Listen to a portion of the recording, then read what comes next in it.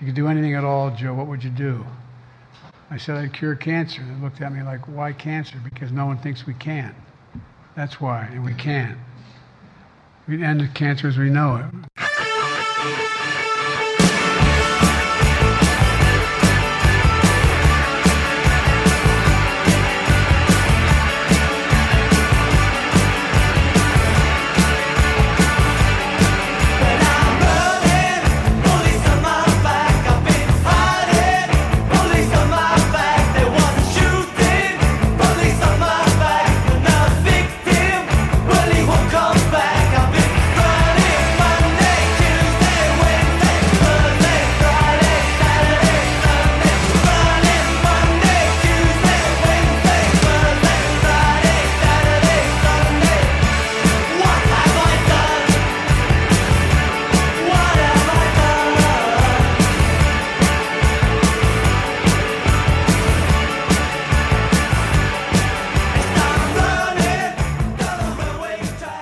Welcome to Move Left Idiots, a socialist talk podcast. I'm your host, Anthony Monterullo, joined here by my co-host, Comrade Dracula. Comrade, what's happening? I did it. I went to see Barbenheimer. I did both movies in one fucking day. My God. And I'm very glad that I saw Barbie first and then Oppenheimer, because they're both pretty good, but like I wanted the film that was going to, redefine the landscape of cinema to be the main course. I feel like it got overhyped though, honestly. Like it kind of just feels like a regular Christopher Nolan film, except about a real guy.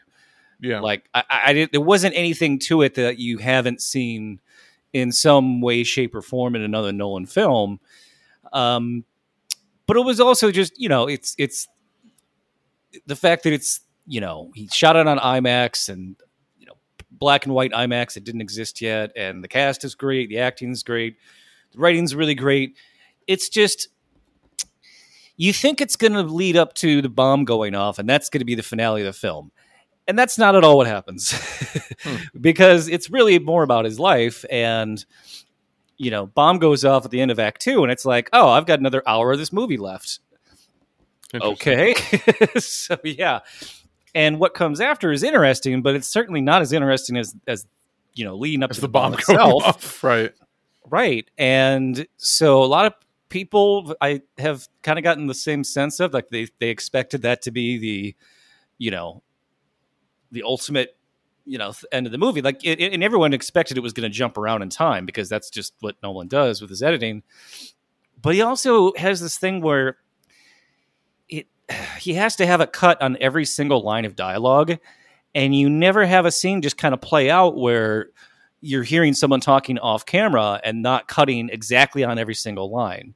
It makes it feel like the actors aren't even in the same room together sometimes, which, because of COVID, they may not have been, And also the sound score for the film is constantly in every single moment. There's never a moment where it just kind of stops and like takes a breath for a minute. It's just, it feels like you're watching a 3-hour long montage of a movie. Like it gets kind of tedious after a while to have the pacing of the entire film be exactly the same throughout the entire thing. It doesn't, you don't really remember individual scenes that way. So I feel like it kind of didn't quite meet my expectations, but it also got so much hype that I don't know how it could have. Whereas Barbie kind of exceeded my expectations, where I was kind of like, it's got way too many people from SNL attached to it. Yeah. I don't know how funny it's really going to be. And it was actually really fucking funny. Huh. Like there was, some great one-liners and everything, but there was also some like kind of sort of meta Barbie jokes that they put in there. They had like a long payoff where you're kind of like, well, where is this going? And like when the payoff happens, you're like, oh, that was a really good joke. So definitely a little bit better than I thought it was going to be, and Oppenheimer not quite as good as I thought it was going to be. So kind of bounced. But just seeing all the people that were there for both was amazing. Like you definitely saw people who, saw it the other way around, but like just, you kept seeing the same people throughout the whole day right. at the theater, and lots of people dressed up. They were dressed up for both movies. And yeah, it looks like the week 2 numbers are even well, not as high, but like the drop off for week 2 was very small. Especially compared to when you look at like the drop off for like The Flash, which already did terrible and then dropped off by 75% its second week. Yeah, I mean, the reviews did that new movie no favors, unfortunately. But it's actually really good to see that's like movies like that are I mean, obviously Barbie is an IP, but it's not like a long running franchise. It's not a superhero movie.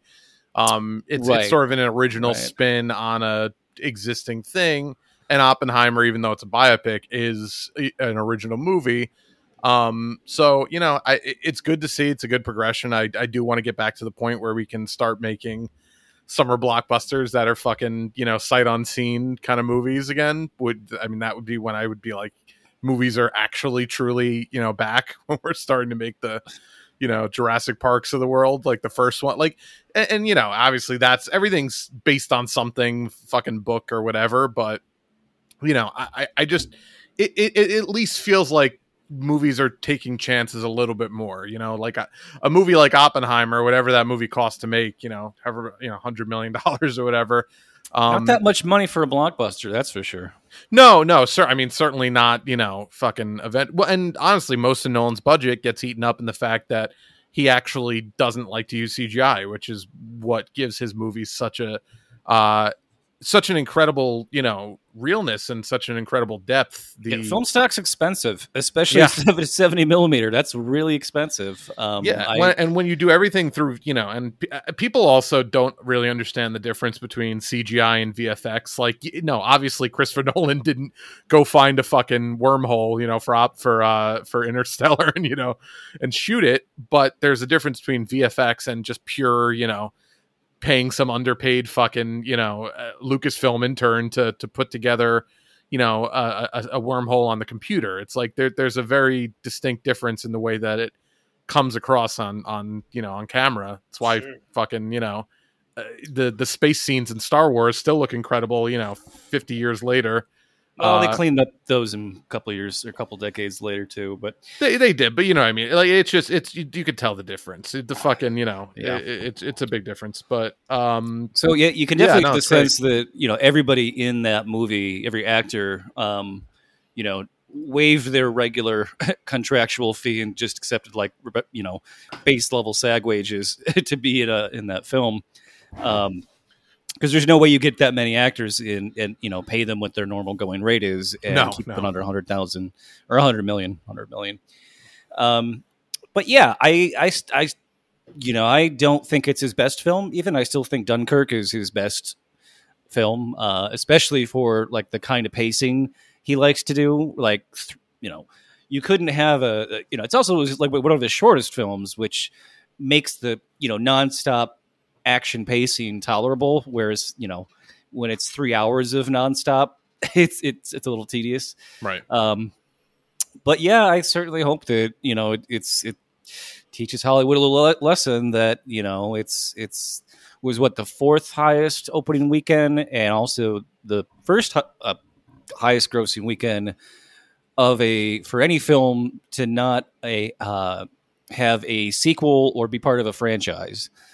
So for original content, biggest opening weekend of all time. So yeah, I'm sure we're going to get a Barbie 2 now, though. No, and I'm sure they're going to not understand the lesson of the movie, which is give a filmmaker with a unique filmmaking style and voice a movie like this and let them just kind of do their own thing without really getting in their way. They're not going to take that message. They're going to take the message of, oh, people want a fucking Trolls movie and a Connect 4 movie and a whatever other fucking Mattel an or emoji Parker movie. Yeah, well, right. Yeah, I mean, they've already learned this lesson the wrong way multiple times. But I'm sure we're going to now get the Barbie, the BCU, the Barbie Cinematic Universe. But yeah, and I'm sure that Barbenheimer itself was, thought up by some focus group, right? And they were like, "Hey, fingers crossed. What if we can get this to go viral?" And it did. And of course, that's also like the wrong lesson. Because they're going to try to force it with other fucking films together. And they already have done it. I forget where I saw it, but two completely unrelated films, and they were trying to get the hashtag of like the two things together trending, and it was just like two things that nobody would ever want to see anyway. Right. Well, Yeah. no, so I mean, it may have been, but it also a lot of people kind of suspect that was Warner Brothers' fuck you to Christopher Nolan, because he, started refusing to work with them after they put what movie of his onto streaming during the pandemic was that? Oh, Tenet. Tenet came out fairly quickly onto HBO Max, and he was very salty about that. Yeah. So he didn't work with Warner Brothers for Oppenheimer, so they think that because Barbie is a Warner property, they put it on, they intentionally sort of tried to siphon off some of his box office by opening Barbie the same weekend, but it ended up working out poorly for them. Like pretty much like everything else Warner Brothers has done in the last several years. Just great leadership team there. I mean, they're all going to be fucking themselves with this strike that they refuse to come back to the table to try to resolve. Allegedly, this weekend they're gonna meet again to try to resolve it, but the studios are being completely ridiculous and unreasonable. Well, they're gonna have to start canceling productions of shows that they've already greenlit. I just saw this on YouTube that they may just outright cancel Mandalorian season 4, which I probably wouldn't care. I was gonna say I'm not really too chuffed about that. I am bummed that Andor didn't finish filming before the strike happened, but that's even more incentive to fucking do the right thing and give them what they're asking for, the bare minimum that they're asking for, so that we can finish fucking filming that thing. Yeah. So one thing about Oppenheimer I wanted to talk about real briefly is it is very accurate what it does show and portray, but it omits something pretty important, and that was that there were tens of thousands of people who lived within 50 miles of that nuclear blast, and they were not told about it beforehand. So they're all in this radioactive blast zone. We're talking about the actual or the Los Alamos, the test one. Yeah. And the movie makes it look like it's in the middle of nowhere. Makes it look like there's no other people there. They don't mention any other people living out there, but there were a lot of them, and dozens of them got cancer and died. And they were not told for, I believe, a month after that bomb went off what it actually was.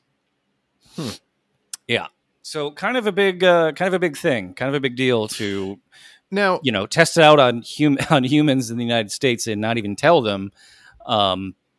So yeah, I was very surprised, because you'd think of all the things that he would feel guilty for, it would be, conducting a completely unethical test that affected people. And they knew it was going to be a huge cloud of radiation. The military tracked the radiation cloud all the way to the Atlantic Ocean. So my only, and not a defense of that at all, because I haven't even seen it yet, but what was that seen in color, or was that in black and white? That was in color, I'm presuming. Which scene? The explosion, the test explosion. Yeah, that part was in color. Because I don't know if you've read Nolan's interviews, but he was saying that the black and white scenes are the objective truth, and then the color scenes in his mind are Oppenheimer's subjective view of how things happen. So I'm wondering if not exactly. It's kind of more just it's the only time it's not his POV. Okay, well that's the way he literally described it in an interview. But so if that's the case, that is you could say that that's his interpretation of it, is like, oh well, it's not a big deal because he's not giving as much of a shit about the fact that there are people within a fairly close proximity to that. Well, it's still a pretty important part of the story. No, sure, of course. The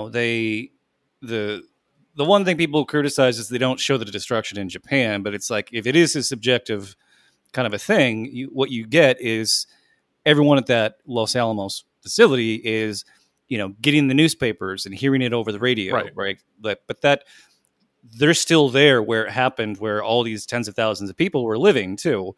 Right. So the idea that, that they were unaware of that somehow is, of course, not true. It was just, we can't warn them ahead of time because then people would know what we're doing here, and we can't let anyone know. So, but the film goes deep into the guilt he feels over all of it. So there's no reason you couldn't have had that tie into that phenomenon.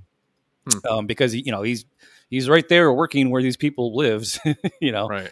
So yeah, I mean, obviously the film is about him feeling guilty, and did we really create a doomsday scenario, and is this thing going to be uncontrollable in a few decades? But it's still kind of like, oh, what a hero he is for being this ingenuitive. It's still like the movie still can't help prop him up, even if he has all these doubts about what he actually did. And that's just Nolan and his sense of like people in history, I guess. But I think Cillian Murphy kills it. Robert Downey Jr. Also does a great job at making you forget that he's not just a superhero. I would be shocked if it wasn't Cillian wins Best Actor and Robert Downey Jr. wins Oscar for Best Supporting Actor for their roles in this. Really? Yeah. No, I mean, it seems like it's, at this point, I don't know what else would be significantly in the running. I don't think anything else has been that critically acclaimed, and to this point at least. But I guess we'll see what. Do they have a separate comedic actor category now, or is that my imagination? It's weird. Not for Best Actor, I don't think. But there is for like screenplay, like comedy. It's fucking weird the way they do it. But I believe Best Actor is just. And then people also like game the categories, like movies that shouldn't be in the comedy category because they had like 2 jokes in it. It's an easier field. They'll sometimes get thrown in there. But I know there's a ton of categories that don't get televised. But yeah, if there was one for best comedic performance, it definitely should go to Ryan Gosling. Everything he does in Barbie is hilarious, even when it's not supposed to be funny. Like just the way he'll do something makes it fucking hilarious. Yeah. Definitely 2 sides to that guy's acting range. Nice. Well, while we're in the kind of entertainment realm, we should talk about Sinead O'Connor passing this week because very unexpected. Obviously, when I saw that the other day, I was very like, "Oh shit, what the fuck?" I didn't think she was up there in age or anything. And she wasn't. And she wasn't. Right? No, true. Right, and that's why it was unexpected. But it sucks. It's a bummer. I can't say I'm like the world's biggest Sinead O'Connor head. I'm not like, listening to her music all the time, but I appreciate her artistry, and I appreciate even more so her courage to say things that, are not at all politically advantageous or can be looked at as career suicide in a lot of ways. But she had the courage, of her convictions to do that, obviously, famously. I guess for any of our younger listeners who live in a bubble, that she famously kind of derailed her career by going on SNL and ripping up a picture of Pope, I think it was Pope John Paul at the time, at the end of a kind of an a cappella performance and saying, "Fight the real enemy." And what she was trying to do is bring awareness to the massive fucking pedophilia and sex trafficking ring that the Catholic Church had become at that point. It's particularly Northern Ireland. But this wasn't widely known. No, way before it was like a time. Thing. It wasn't until like the late '90s that like the Boston Globe blew the lid off that thing. Right. It was the thing people joked about all the time. So it was. I remember when that happened, and I was like, "Oh yeah, I mean, she's just a performer and whatever," And then people lost their fucking minds over it. Oh my god, that was like the worst thing you could do in the mind of a conservative. That was like, it was just like everybody. Well, like, oh, I'm not religious, but that's just disrespectful to the guy walks around in a fucking robe with like gold hanging from the walls. Do you think his feelings are hurt by seeing his picture ripped up? And it wasn't even about him personally. It was a symbol. It's fucking art, right? Right. But yeah, people lost their minds over it. Joe Pesci was the next host of SNL the next following week. In his opening monologue, he said he wished he could have hit her.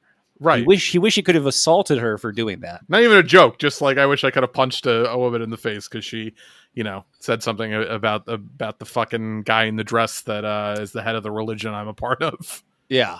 Yeah.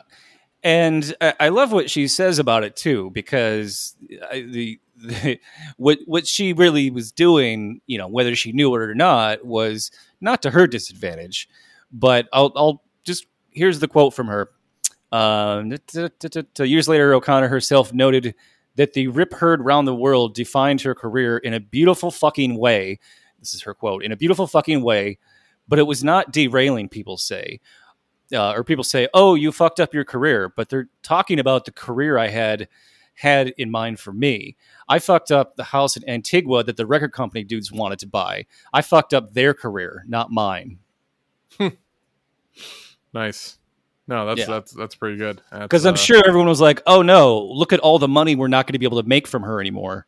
You know, that was no, of course. I mean, for anyone, again, for some of our younger listeners who weren't alive for the sort of just extreme fucking psychoses of the culture war in the 90s, like things like this would just kill your fucking career. Like nowadays, I don't even think it would really be a big deal. I mean, maybe it'd be a big deal, but it wouldn't be the way it used to be in the 90s where like, with Sinead or like with the Dixie Chicks or, and literally anyone that just expressed even like mild, like left-wing support or opinions, it would just fucking like end your career. It was crazy. And the true fucking originators of cancel culture were, conservatives in the 90s. But actually, you probably could even say conservatives in the 50s if we want to go all the way back to the blacklist. But you remember what happened to the Beatles when John ran his mouth about Jesus? Exactly. Yeah. So actually, honestly, conservatives have been doing this since it's nothing new. Yeah. Since pop culture. We had the blacklist obviously in the 40s and 50s, and then it's awful what happened to the Dixie Chicks because they had to change the name of the band after that to the Chixie Dicks. Yeah, no, the Chicks just does not quite have the same ring to it, unfortunately. Just change it to the MILFs. Just change it to the MILFs. You're probably in your late 40s, early 50s by now. Right.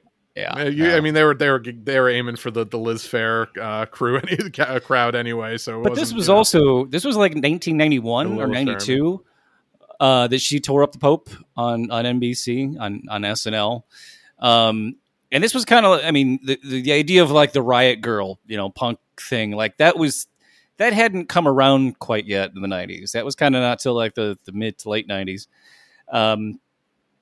But yeah, I mean, she shaved her head because she was like a fucking punk from Dublin, with like the fucking, ripped jeans and the fucking bomber jacket. Like that was the fucking look,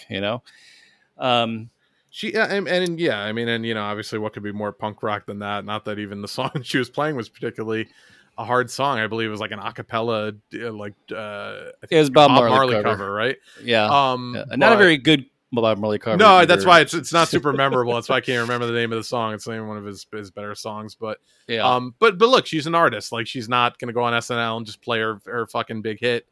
She's going to go on there and do something fucking weird and then, make a really awesome and controversial political statement.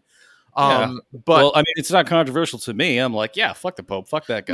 No, but you could acknowledge that it's controversial to the fucking straights that watch SNL, like I guess, but it's, like look at all the crap they did on network TV after 9/11 that was blatantly racist and Islamophobic. No, of course, but we know that there's a set parameter of good taste that's allowed in the kind of like left, center, right, media. But she's been doing stuff like that for a while. If you remember, it was 1989. Public Enemy was boycotting the Grammys because the Grammys would not recognize hip hop as a form of music. Yeah. So that year she was performing, but she painted the Public Enemy logo, like the yellow, crosshair logo they have. Right. She painted it on the side of her head so that when she performed at the Grammys, you'd be reminded of why Public Enemy wasn't there. Wow. And I believe it was the following year or the year after they both boycotted the Grammys, and people were very upset because that was the year that I think that Nothing Compares to You was her song that was up to win like every award possible. I was going to say she probably would have won, and she may still have one, and I'm not sure. But she refused to even be there, let alone which is perform awesome. The song. Right. Yeah. That's incredible. And that's great. So she's a real one.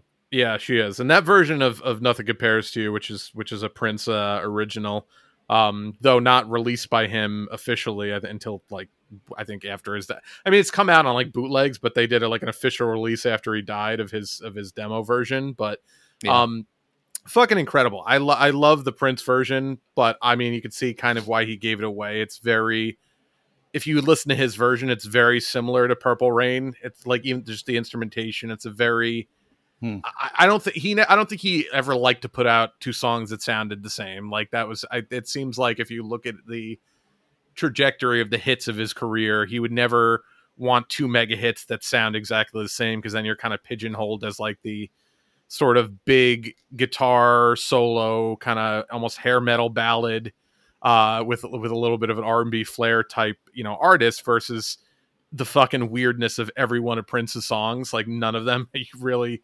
almost even sound like they're the same guy other than the voice. But Yeah. But his version's incredible, and her version's just incredible in its own way and haunting. And I love the subtle thing that she does on the chorus of that song on the last "Nothing Compares to You." Like she sings it, and the track itself hits a minor note in that last "To You," whereas Prince's version kind of goes up to a major chord. And it's a subtle thing, but when you listen to them side by side, it completely changes the mood and the sort of dynamic of the song and the lyrics. As dour as the lyrics kind of are in general, it was just that extra flair that the song needed. That it shows you what like a little thing like that can do to change the way a song hits you. It's pretty incredible. It was also this. I mean, that it was the number one single, the number one song in every country it was released at the same time, which is a thing that doesn't happen. Like things don't get released at the same time in different countries, let alone all hit number one at the exact same time. But it was like the whole world was fascinated with that song. And I remember it came out right when my parents were getting divorced, so I always had like a negative connotation to it because it is a breakup song, right? Yeah. But it's a phenomenal song. I mean, it's amazing how good it is after all this time, and you're kind of like, and it's very much like not an Irish kind of a song either. It's No. It's very much more of like I'm not sure what to call it, but it's definitely more of like an American kind of structured piece of music. But yeah, I mean, you could tell Prince wrote it, like it, just the structure of it. Even though, like I said, she does make that seemingly subtle change, which changes the entire dynamic of the song, but you can still tell it's a Prince song. It's got a Prince vibe to it. But I just, it really truly an incredible, like side by side, the two versions of that song. So theories as to how she died. Yeah. I have a theory.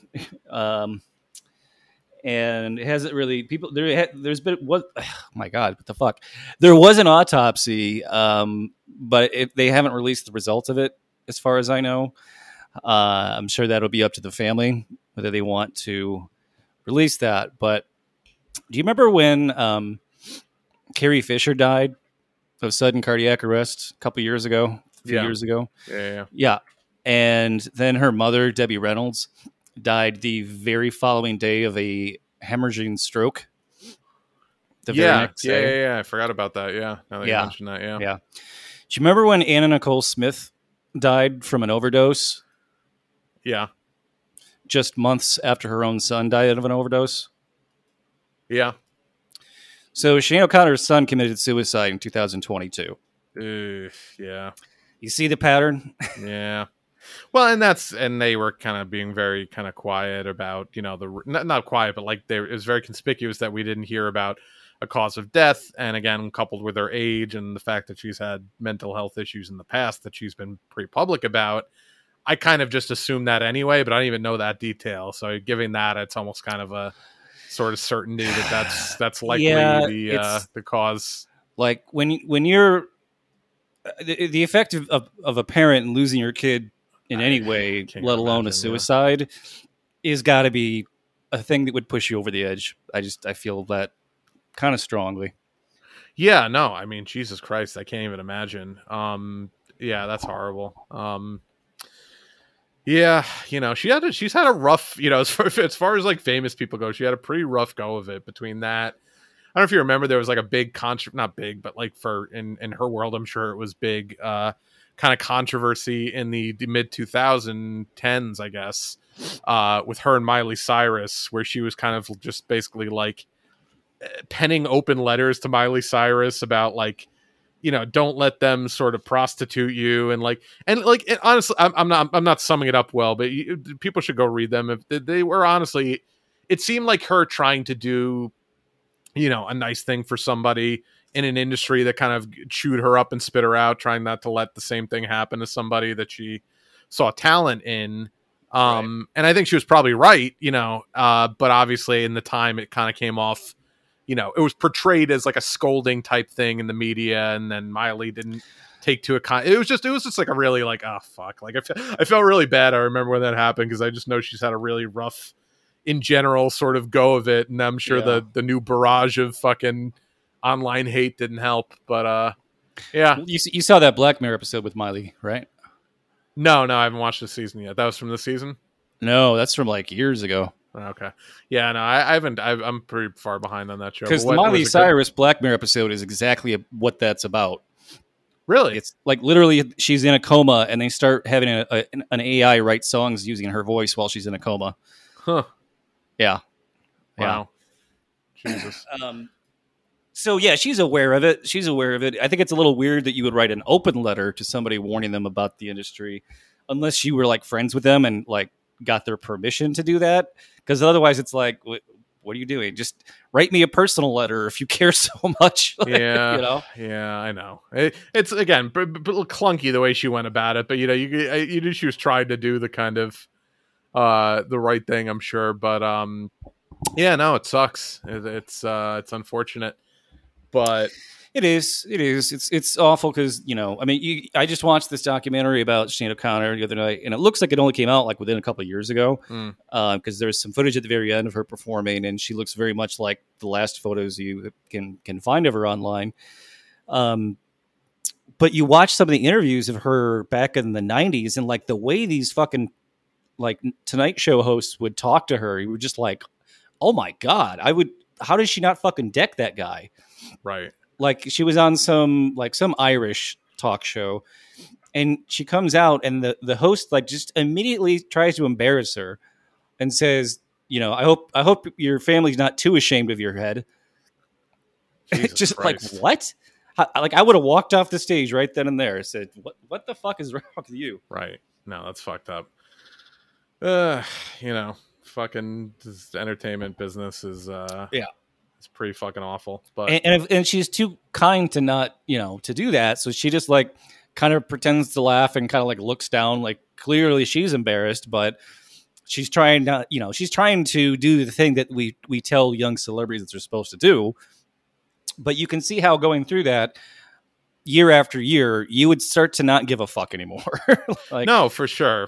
That's why, you kind of, I can imagine getting to the point where you think that, writing an open letter is the best way to handle something like that. Yeah, but, yeah. Although I did see a clip, and this was on YouTube, where she was on the Arsenio Hall show, and at least 3 times in the interview, she like literally asked to go on a date with him. Oh yeah, I heard about that. I didn't actually watch that. That's fucking. It's like he's like a little uncomfortable by it too, because she's just like she's totally going for it. She's like, yeah, I would go out with you. Wow. Yeah. Damn. Well, speaking of people that don't know how to take social cues, we should probably talk about everyone's favorite rich fucking prick, Elon Musk. Head of this awful fucking website that we frequent regularly, the artist formerly known as Twitter, now apparently called X, but obviously nobody's gonna fucking call it that. Every media outlet is dutifully calling it X now, right? Which is hilarious. Like it just the fucking the way the lemmings just fuck. This is very much a kind of Sears Tower situation where nobody's gonna fucking call it X. Like we all know this is Twitter. Like just because this man decided to light $44 billion on fire doesn't mean that we're gonna all of a sudden just get rid of the thing that fucking we've been used to using for multiple decades now. I think at this point, and only he could be truly smart enough and forward thinking enough to get rid of the one good thing about the brand that the thing that he purchased, which is the brand recognition. Like the literal only value that came from his purchase of Twitter a company that doesn't charge or didn't charge for access and had no actual revenue streams to speak of, was the fact that it was like a ubiquitous brand name. People would just say, "Oh, I'll go tweet this," et cetera, et cetera. That was like the one thing it had going for it. So obviously, let's get rid of that and give it something generic and completely unsearchable that will fucking destroy the last remaining shred of value that this website had. I mean, he literally said that tweets are now called X's. Yeah, well, they eventually changed that to posts, which is even more generic and indistinguishable, because people are like, that's stupid. By the way, my browser still, even though the logo says X everywhere, still goes to twitter.com, even when I like load new tweets, probably because x.com is fucking like an almost unusable domain, I would imagine. Like just to get that into search engines would probably fucking crash Twitter servers. So I'm sure they're going to keep using the Twitter URL, and despite the fact that I'm sure Elon's yelling at them every day to change everything to X, even the Apple Store was like, yeah, we're not. You need a minimum of 2 characters to list an app in the App Store, so we're not going to change the name of your app to X in the App Store. Yeah. Yeah, it's just fucking hilarious. What a fucking moron, unthinking, unplanning. It's just everything everything he touches turns to shit, either through just incompetence or because he's an idiot. He's a fucking idiot. So this was just last week. This is from the news. At Twitter's headquarters in San Francisco, meanwhile, workers were seen removing the iconic bird logo Monday until police showed up and stopped them because they didn't have the proper permits and didn't tape off the sidewalk to keep pedestrians safe if anything fell. Why does that not remotely surprise me that he would put a bunch of people's lives in danger? Because you don't get to be the richest man in the world by following the rules. You get to be there by cutting corners and getting rich off of other people's work. And this paragraph, this is hilarious. I tweeted out, everything Elon touches becomes a threat to public safety. And then this paragraph, Linda Yaccarino, who Musk hired as CEO in May, said in an email to employees Monday that the company will, quote, continue to delight our entire community. Like, when have you ever felt delighted by Twitter? Right. Continue to delight our entire community with new experiences in audio, video, messaging, payments, and banking, creating a global marketplace for ideas, goods, services, and opportunities. What do you could not tell me in a million years that they're going to be successful in trying to convince people to do their banking through Twitter. Yeah, if you give Elon Musk your fucking credit card number, you're the biggest mark fucking moron, on the planet. Like it'll be purely for the Dogecoin losers. Yeah, no, 100%. And I wonder if and I'm sure he hasn't because he's a fucking idiot. But I'm curious if he's done studies on how many of the current base of Twitter users are his fucking sycophants versus how many are just like tolerating it until an actual better alternative comes along so he can jump ship immediately. But I don't think he's at all thought through the ramifications of just completely destroying every bit of fucking functionality left in this fucking piece of shit godforsaken app. I know you're not really a mobile user, you're more of a desktop user, right? I mean, if I'm home, I'm on my desktop. If I'm out and about, then yeah, I'm on my phone. But so I don't know if this has happened for you then, but my phone took a while to actually update the logo and everything, which I was like, oh, maybe they won't just auto update, but finally it did the other day. And with this update, for some reason, the bar at the bottom of the screen where the home screen, the home button, the search button, the alert button, the messages button, that disappears both when you're scrolling and if you don't like click it every so often. So I've clicked into multiple tweets, opened multiple videos, opened multiple things that I didn't mean to, because all of a sudden this fucking thing that's super useful fucking disappear, like auto hides itself if you don't scroll, and to get it back you have to scroll up, aka the opposite direction that you're supposed to. Are you on iPhone or Android? Yeah, iPhone. Yeah. Apparently it's about I searched it. It's a bunch of people are having the same complaint, so I'm not isolated, but it's just a basic, like, whoever came up with this idea, if you had beta tested it with anybody, would be like, yeah, no, get rid of that. That's fucking stupid. You shouldn't have to go backwards just to get back to the home button or to the messages button.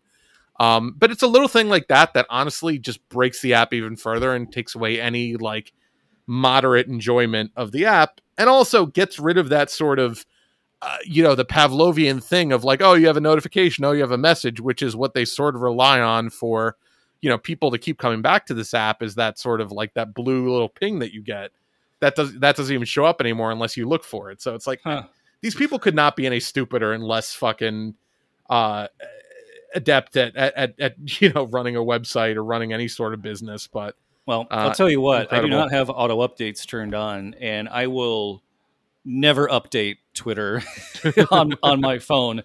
Eventually, if the app just stops working, I'm just going to delete it off my phone, and I'll just use it on my fucking desktop, because it's not that big of a thing in my life to use it on mobile anyway. If I'm, occasionally, if I'm out and about doing something, take a photo of something, and I want to fucking share it with the world immediately, I can do that, but if not, I'll just wait till I get home and I'll post it then. Yeah. So be it. Yeah, no, it's just I will not tolerate that X on my phone. I don't it goes against my values as a Christian. It goes no. Well, it is a character of devilry. But speaking of the X, hilarious fucking just couldn't be a more quintessential Elon story. So because he's such a vain prick and just loves, the idea of like, just being as loud as possible with the garbage that he thinks he creates, but in actuality just buys and rebrands, he had them commission a giant X, like a neon X sign that went on top of Twitter headquarters briefly. And it's not just a neon sign. I mean, this was a fucking like a marquee, like carnival fucking flashing, strobing nightmare sign. It's like 30 feet tall. It was massive and fucking bright as hell. Like there are pictures from people on the street, but then pictures from people in the adjacent apartment building that the X directly faced.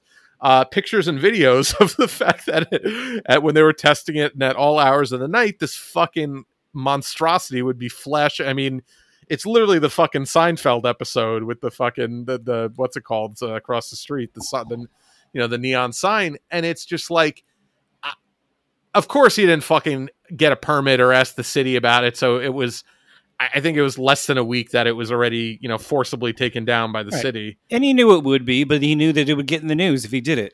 So he'll just pay the fine. And it gets more publicity for him. And, ruin a couple people's nights of sleep for 4 or 5 days. He doesn't give a fuck. He's just a self-indulgent fucking egomaniac. But people thought it was lightning. They in the shit that I read about this, they thought it was lightning. Yeah, well, when you see it was fucking insanely bright, and it's in like a corridor of skyscrapers. So you can imagine what that fucking looked like if you didn't know that it was going on, and you just had like your curtains drawn, and there was this fucking like flash grenade fucking flashes outside your window. Like, yeah, I would have fucking taken it. I would have bought a gun. I know it's probably pretty hard to get a gun in San Francisco, and shot as many of the fucking LEDs out of that thing as I could have until someone knocked on my door. Probably if I was in that situation. So I wanted to mention something that I'm sure I used to know this, or I heard it at one point, but I was sort of reminded about this recently, and I kind of feel like just knowing this explains so much of his shitty behavior, right? And that's that, and I'm not saying that everybody that has this condition has shitty behavior, but this coupled with the fact that he has, infinite wealth just compounds how awful right these character traits are. Right. But Elon, and you mentioned this, he's kind of used this as a shield before, but he apparently truly does have Asperger's syndrome, right? And I have a friend who also has this, so I'm kind of familiar with like some of the personality traits. But this is just from a clinical website talking about Asperger's syndrome. And it's specifically talking about children with Asperger's syndrome, but I feel like all of these would still apply to an adult with $44 billion named Elon Musk. So just a quick little list here of some of the personality quirks or traits of Asperger's syndrome. First one here: inappropriate or minimal social interactions. I feel like already that's like bullseye. Yeah. Conversations that almost always revolve around themselves rather than others. Not understanding emotions well or having less facial expression than others. Yeah, well. Not using or understanding nonverbal communication, such as gestures, body language, and facial expression. An intense obsession with one or two specific narrow subjects. Again, bullseye. Becoming upset at any small changes in routines. Although I would argue he's been changing a lot of routines, but that's his routine. Clumsy, uncoordinated movements, including difficulty with handwriting. Just remember the video of him trying to dance? Oh, Jesus Christ, yeah. Talk about clumsy and uncoordinated movement. Yeah, no, right up there with the Bill Gates fucking, Windows 95 launch, that famous fucking... That was even better, though, because like every guy on that stage could fucking dance. Right, it was just a whole stage of dudes with Asperger's, like, who had no fucking rhythm whatsoever. Like, this is why you learn to code, because you're never going to get laid from your dance skills. That's for sure. Difficulty managing emotions, sometimes leading to verbal or behavioral outbursts, self-injurious behavior, or tantrums. Remember when the people didn't want like his submarine idea because it was physically impossible to fit his submarine?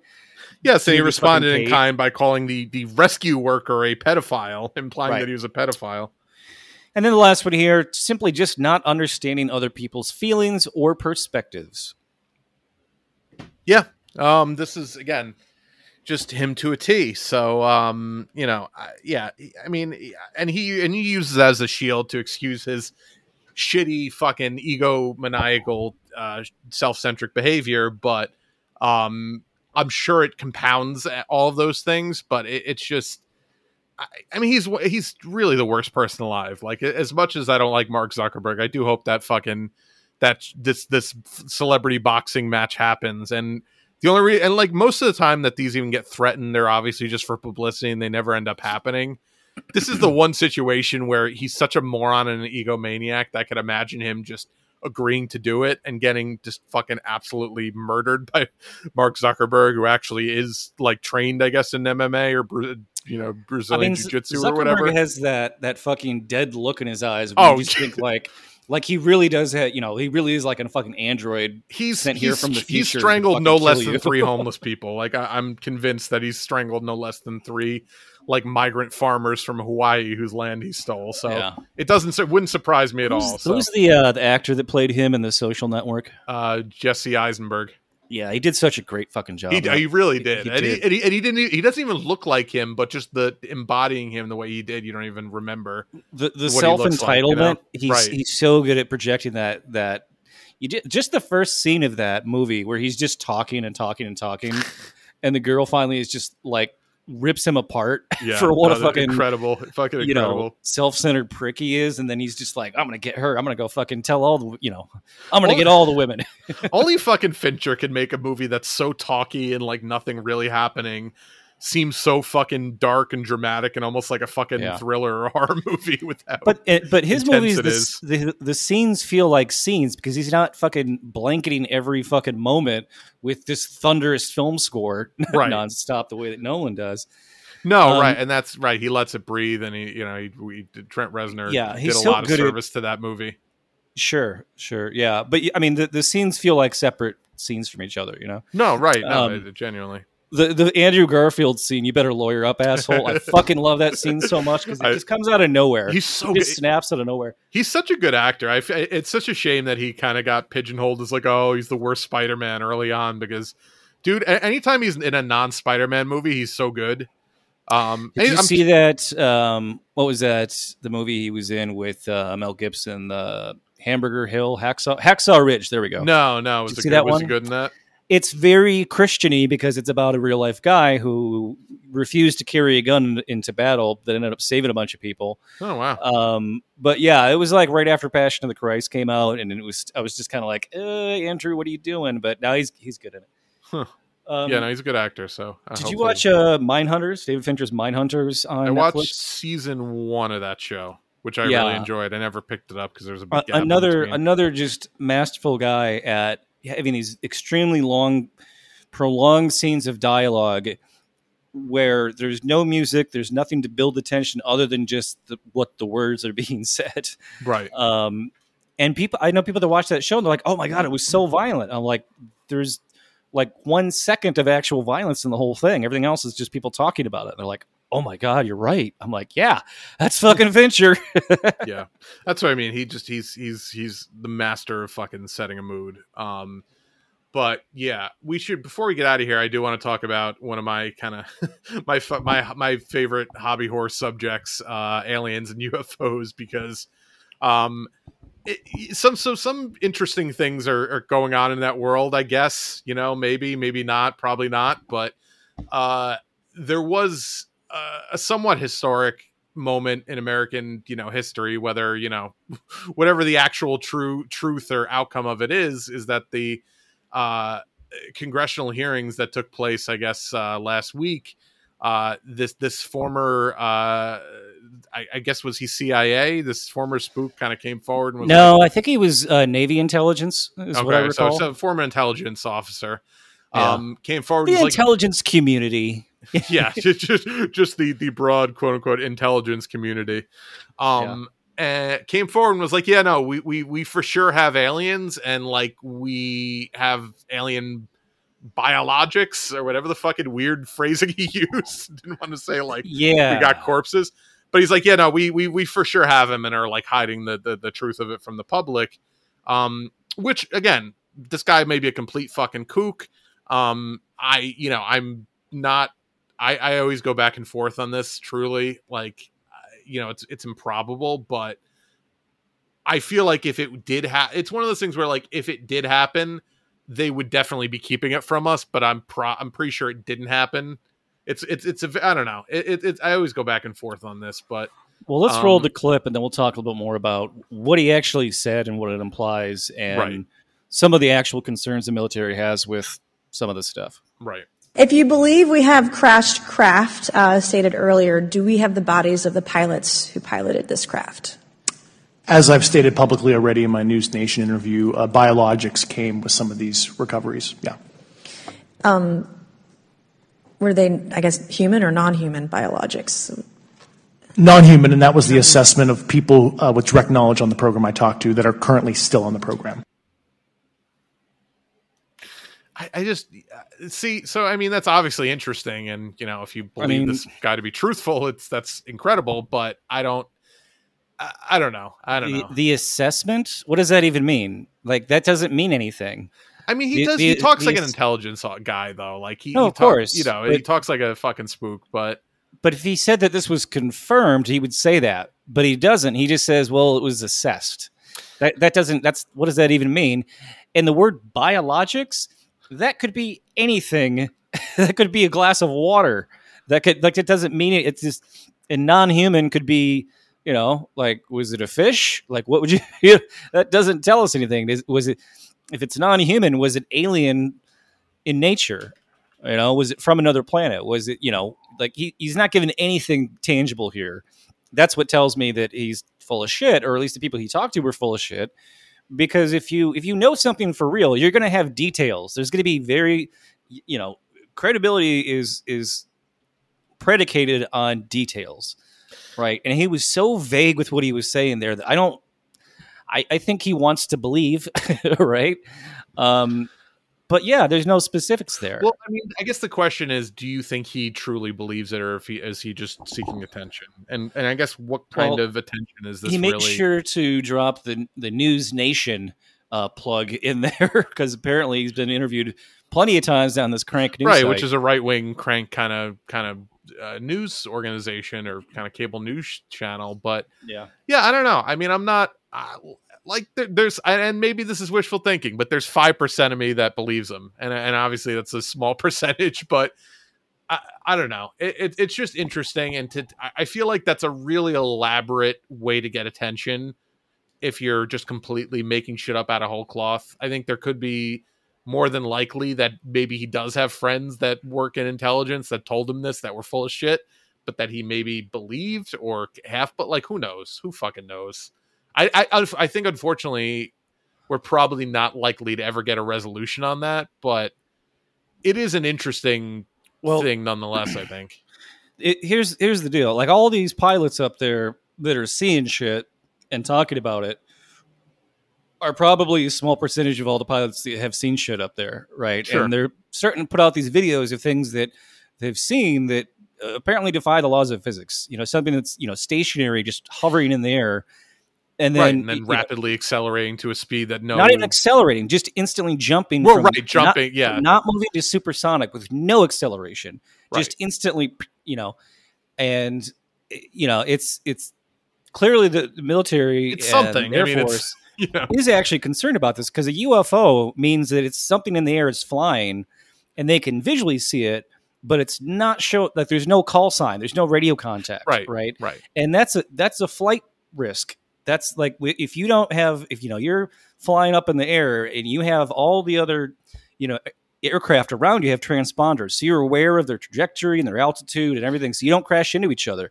If something's up there without a transponder, with no radio communication, that's a huge flight risk for anyone else around it, because they could fucking crash into it and die, right? Right. The other problem for the military is every time this happens, most of the time they're flying flights up there, it's training missions, right? It's very rare they're flying an actual military, battle fucking thing. It's mostly just flight after flight after flight of training, right?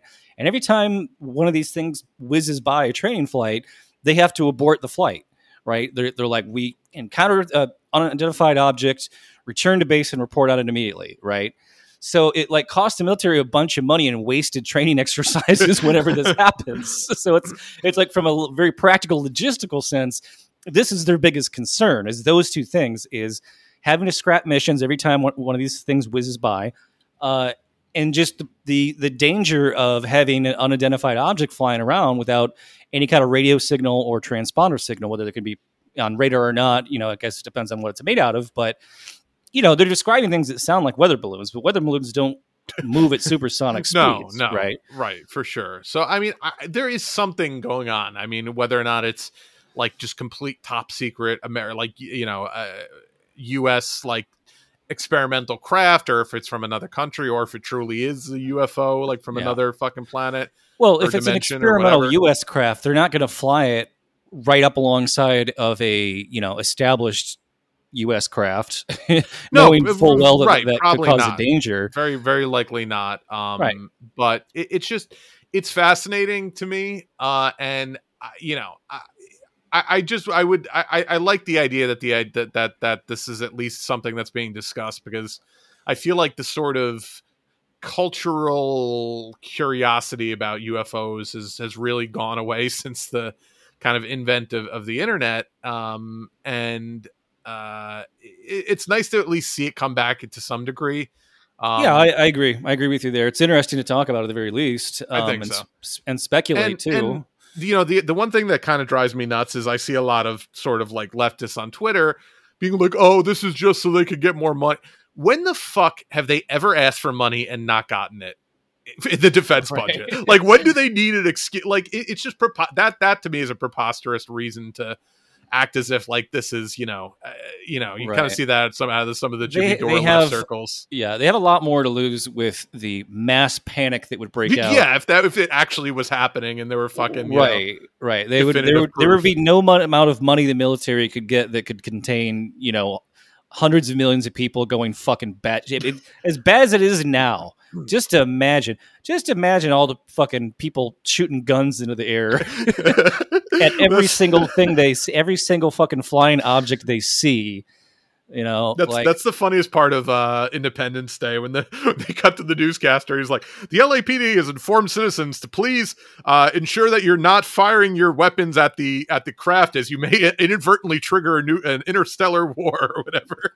Because that's absolutely what we'd fucking do if there were actual alien craft just sort of chilling and hovering over fucking major cities. We would just start shooting everything we have at it, basically. And that's the other thing, is it's, if these are, aliens from another planetary system that somehow figured out how to travel across light years of space and get here, I don't think they're going to fucking crash into the side of a mountain. I think they're pretty good at navigating enough that they're not going to crash and they're not going to leave anything recoverable. No, I mean, there's a range of possibilities, and I think one of them is that they've never crash landed here. Roswell was actually a weather balloon, but they have visited with their insanely advanced craft, and we've just not been able to sort of capture any sort of tangible evidence outside these really good videos that we've gotten from like the military craft of the thing that like rotates midair and then just like you said goes like hypersonic and fucking no did I time ever tell at you all, about my did I talk about my UFO story before? No, did you actually see one once? Yeah, so I was about 9 or 10 years old, and I was out camping with the Boy Scouts, and it was before dawn, but only just before dawn. Like the entire ground was still in shadow, but the sky was illuminated, right? So you could see, it was a totally clear sky. And I got out of my tent, and I was going to go rock a piss, and I saw something out of the corner of my eye, and when I just turned my head and looked up, and it was this elongated triangle hovering in the sky, and as soon as I turned and looked directly at it, gone. Wow. And it was like one of these things where it went from 0 to 1,000 in a split second. Huh. And I didn't tell anybody about it for a long time because I was like, everyone's going to think I'm crazy. And I don't want anyone to think I'm crazy because I want to, I'm like 9 years old and I want to make friends.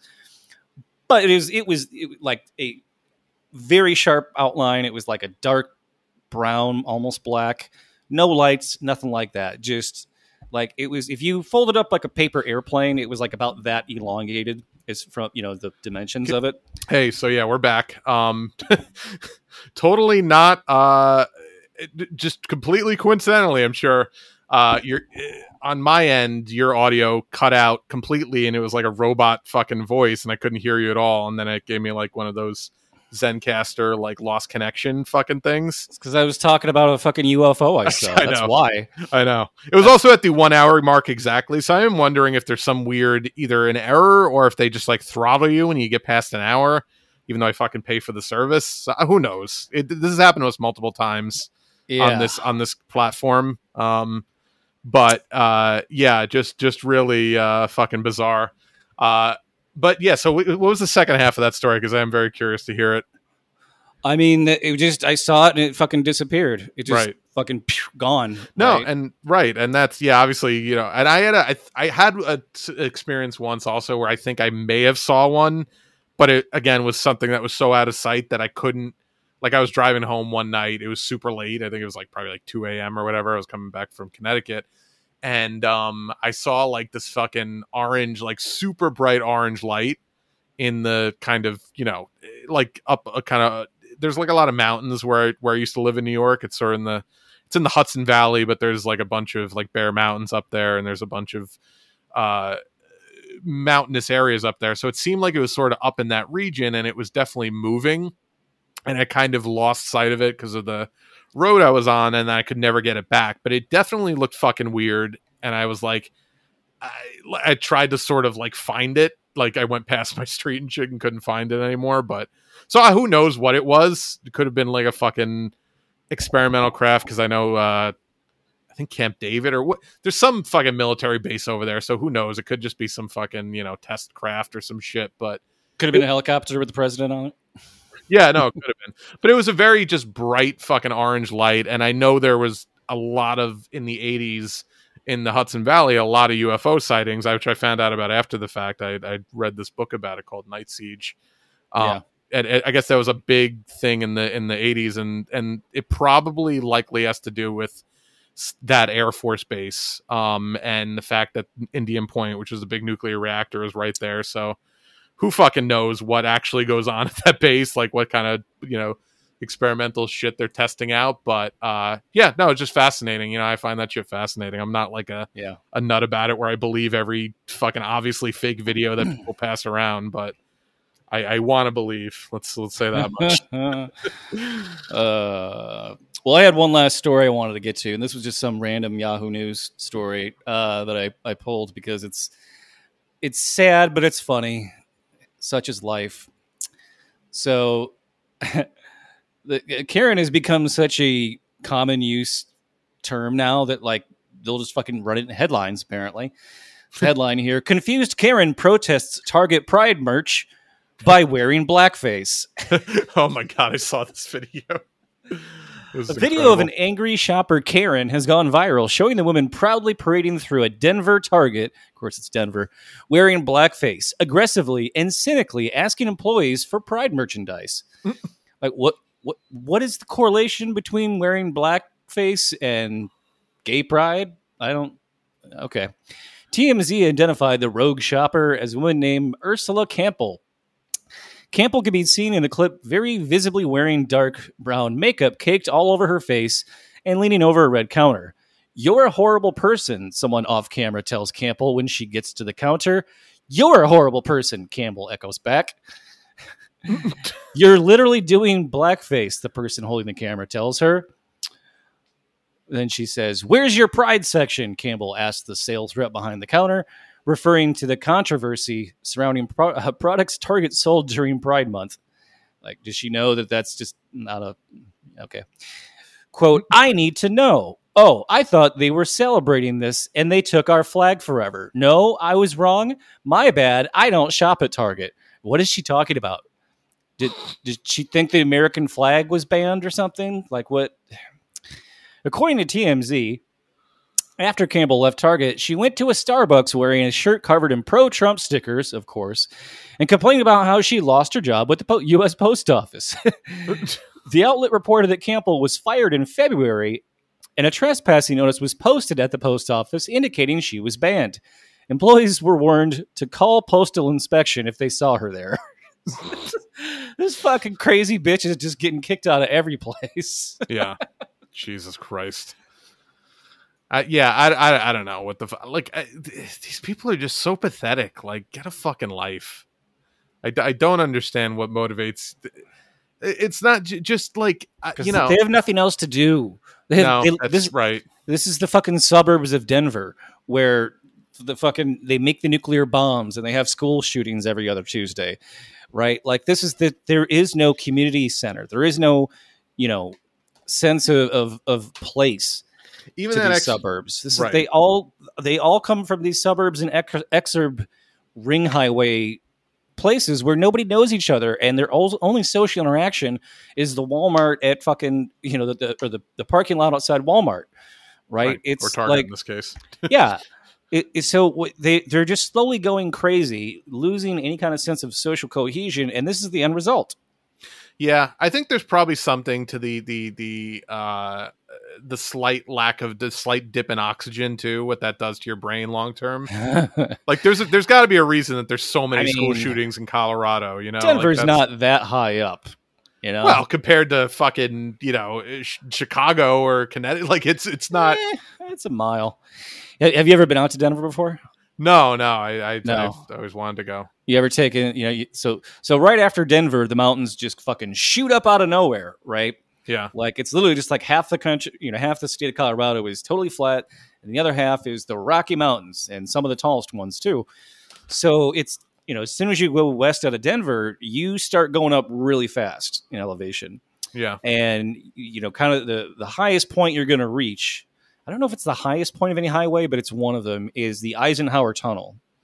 And that's about 11,000 feet. And when I just graduated high school, me and like 4 other friends bought a piece of shit van that had like 300,000 miles on it. And we're like, road trip. So we took it across the country. And this van was from the 80s. And, like I said, 300,000 miles on it. The tires were already threadbare. That's how fucking... Yeah. And we blew a couple tires along the way, too, because how hot the road was. We get up to the 11,000 feet of the Eisenhower Tunnel, and the van just stalls out because of the elevation, right? It's what's called vapor lock, where the gas in the gas tank starts getting too thin to combust by the time it gets to the engine. It's not a problem with modern cars, but with older models it was. And the Colorado Highway has all these workers up there just to help people for free whose cars are vapor locking on the highway. Yeah, they're just like free, like there to help you out with your car when it fucking seizes up from the altitude. Nice of them, at least. Yeah, it was really nice because he two of us in our group hopped in a truck with him and like drove back down to fucking Denver to like get the part we needed to fix the thing, because we also had a problem with our alternator apparently, or no, it was the starter.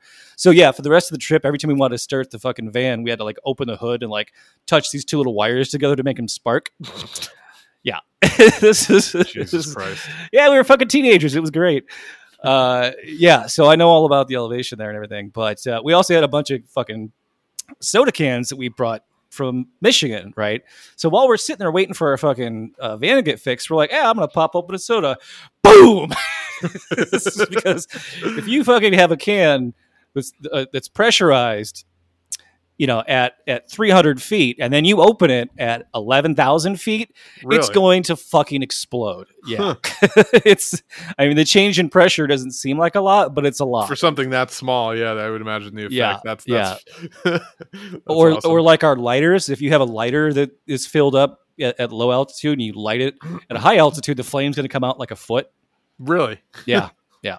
That's cool. Science. Yeah, right. Yeah. Oh shit. All right. Well, on that note, I think that does it for us this week. But rate, review, and subscribe wherever you get your podcasts. Follow us on SoundCloud, soundcloud.com/moveleft. Follow us on Patreon, patreon.com/moveleft. I am on Twitter at move_left. And I'm on Twitter at BikeSlutty. And today to play us out is the late, great Sinead O'Connor. Yep. We'll see you next week.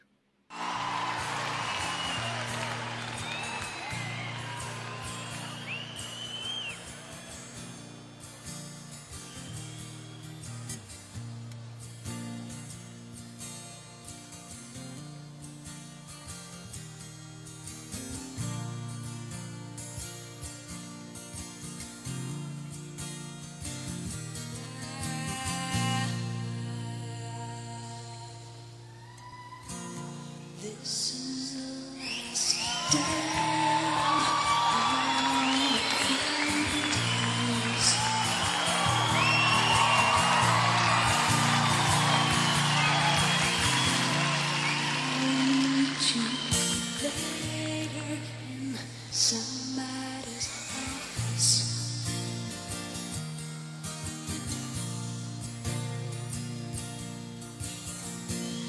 I'll talk, but you won't listen to me. No, I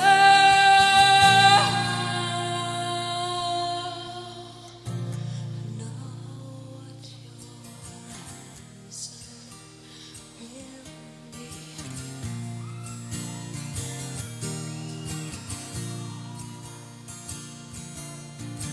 I know you don't love me anymore.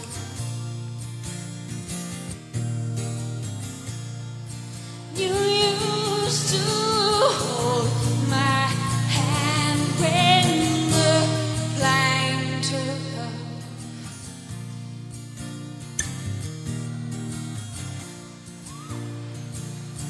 2 years ago, there just seemed so much more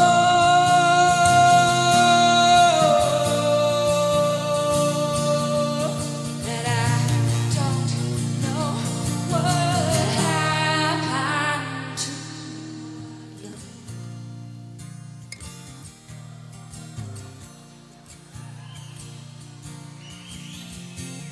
Today's the day our friendship has been still.